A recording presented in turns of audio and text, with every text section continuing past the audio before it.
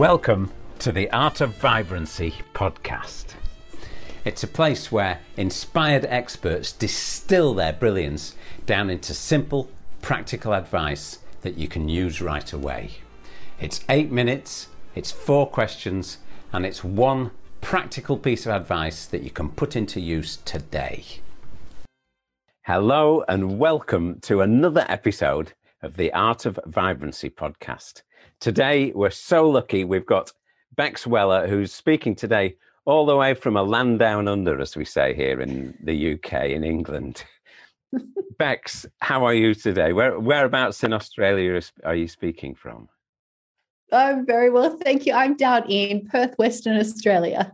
Oh, right. Lovely, lovely. Is it sunny there? Is it? It is. We've had some thunderstorms this week, so it's been a bit out there, but we are still in summer, so it's been quite lovely. Right. Good. Well, it's freezing cold here, but beautiful and bright this morning. 7 o'clock in the morning here. You don't know how early this is. Yeah, well, perhaps you... Right. Yes. I'll tell our lovely audience a little bit about you, and then we'll crack on with the podcast interview.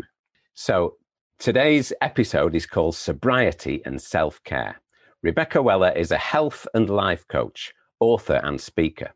She's been named one of Perth's leading healthpreneurs by the Sunday Times magazine. Rebecca helps women from around the world to get their sparkle back and create a life they love.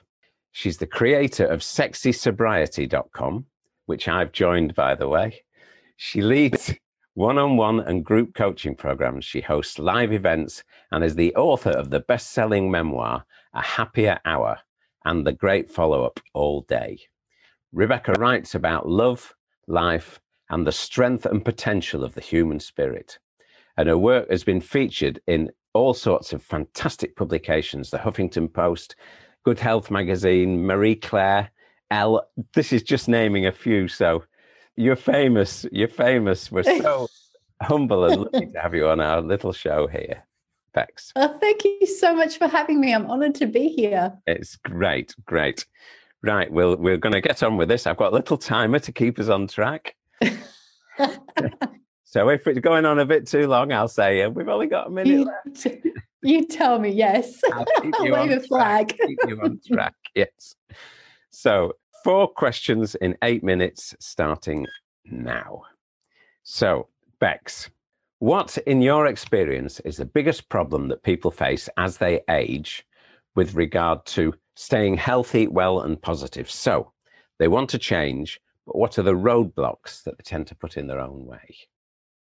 I love this question. I think one of the biggest things is the fear around breaking old patterns, because whether we want to stop drinking or stop any other unhealthy habit, whether it's food, drink, even social media scrolling, the longer we've been in a certain pattern, the harder it can feel to change them.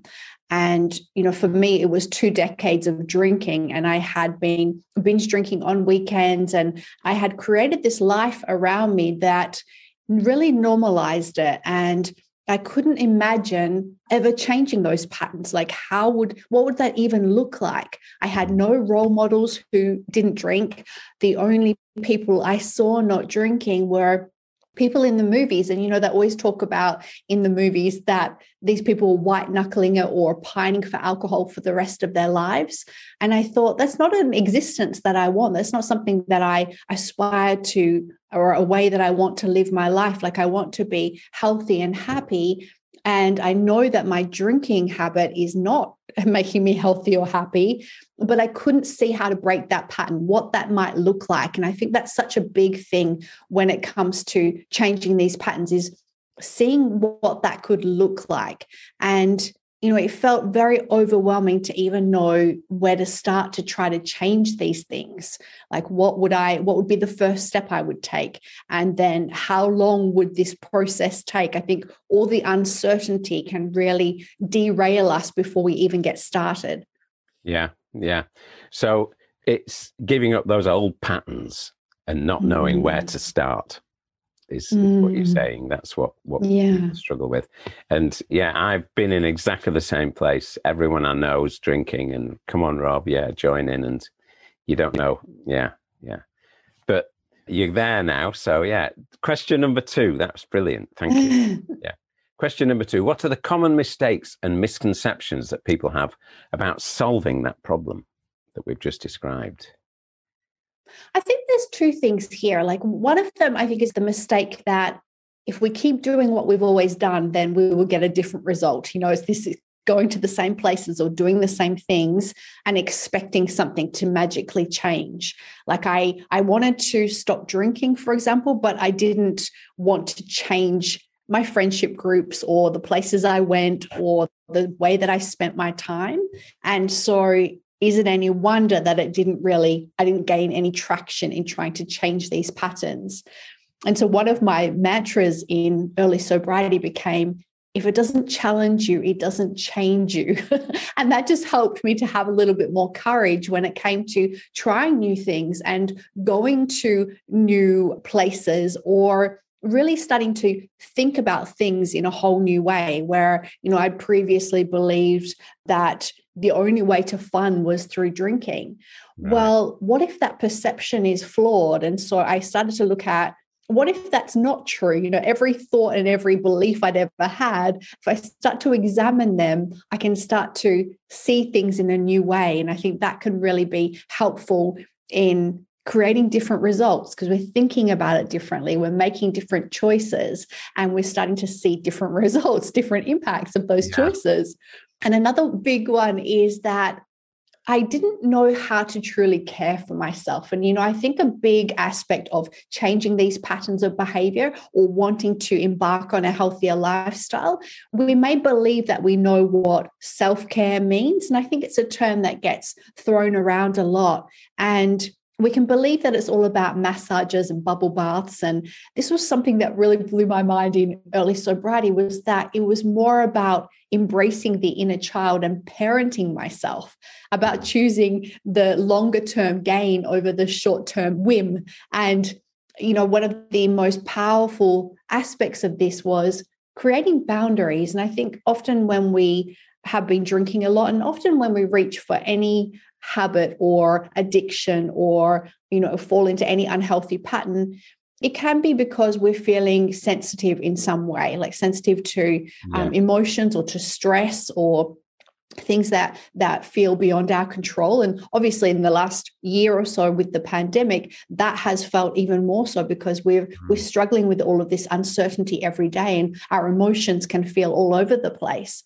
And creating healthy boundaries is such a big part of this. And it's something that I've been thinking and writing about a lot lately, around people pleasing. And, coming back to what you were saying before, Rob, about that peer pressure. It's so nuts when you think about it, that we feel peer pressure past the age of 15. And it's very much a matter of, when you want to stop drinking, that can be one of the biggest fears. What will people think? What will people say? Yeah. And reclaiming our lives and actually creating these new patterns of behavior and feeling healthier and happier within ourselves can actually be an aspect of this, creating the boundaries first and saying to people, this is the life I want, and all I want from you is your love and support, and that will help me to become more of whom I'm trying to be.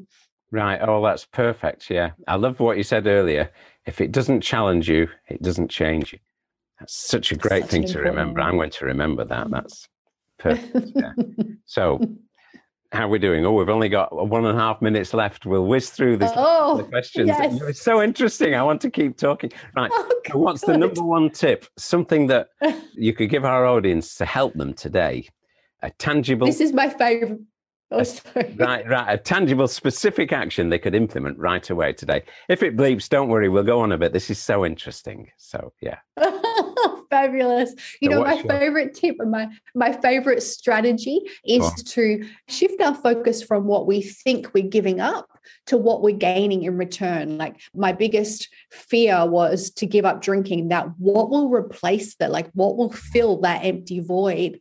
And when I started focusing on what actually could fill that empty void, I started to feel excited about my choice, feel empowered about making the changes, rather than terrified of letting go of something I'd always known. And so one of my favorite ways to do this was to write in a journal each day.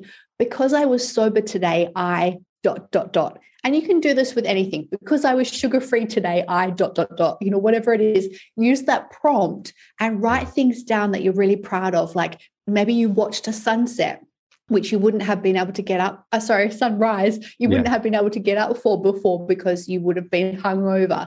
Maybe you're more patient with your children or went to a yoga class or were able to drive yourself home. This little simple prompt is so easy then to look back and see our progress, to watch ourselves growing, and it helps to boost our self-esteem, which makes us feel good about ourselves, which makes us make better choices, and it becomes this beautiful cycle that perpetuates itself. That's absolutely brilliant. What a great tip. So just the first line again of the tip is to, you tell us again. Because I was sober today, and then you fill in like what you did because you were sober. Yeah. Or because I gave up sugar. It's just, that's brilliant. I love that. So people can do that. As soon as this podcast's finished now, they can think about that, what they're going to write tomorrow morning in the journal. I love that. Exactly. Okay, the final question. We sort of went over time a bit, but what you're saying is fascinating and it applies to a lot of people, so it'll be really helpful. What's a free resource that you'd like to share with our audience today, something that you can offer them? Oh, we've got a recording of one of our most popular coaching calls of all time in the program, which is why sobriety versus moderation. And this topic I find is one of the big juicy ones because people really worry about, can I moderate? Do I have to be sober? And so we talk about dealing with self-sabotage, my thoughts, and on the concept of forever, some really big things in there, including conquering cravings. So you can find that at sexysobriety.com. And I have watched it and it's compelling. Yeah. Oh, good. I'm so happy to hear that. Thank you. Yeah, really, really interesting. So, Bex, that's been absolutely brilliant today. I'd like to thank you on behalf of I'll put all the details underneath here so people can find the links and everything. On behalf of our audience at The Art of Vibrancy, we'd like to thank you so much for speaking to us all the way from Perth, Australia. And we'll see you again soon, okay? Thanks so much, Bex. Thank you. Bye. Thank you so much, Rob. Thank you. Thanks for checking out the Art of Vibrancy podcast. If you like what we're doing here, please head over to iTunes, subscribe, rate us, and leave a review. And I'll love you forever. And if you'd like to try my energy-boosting, inflammation-busting, brain and body food breakfast, head over to www.breakfastofbrilliance.com and download the recipe today. See you soon. Bye.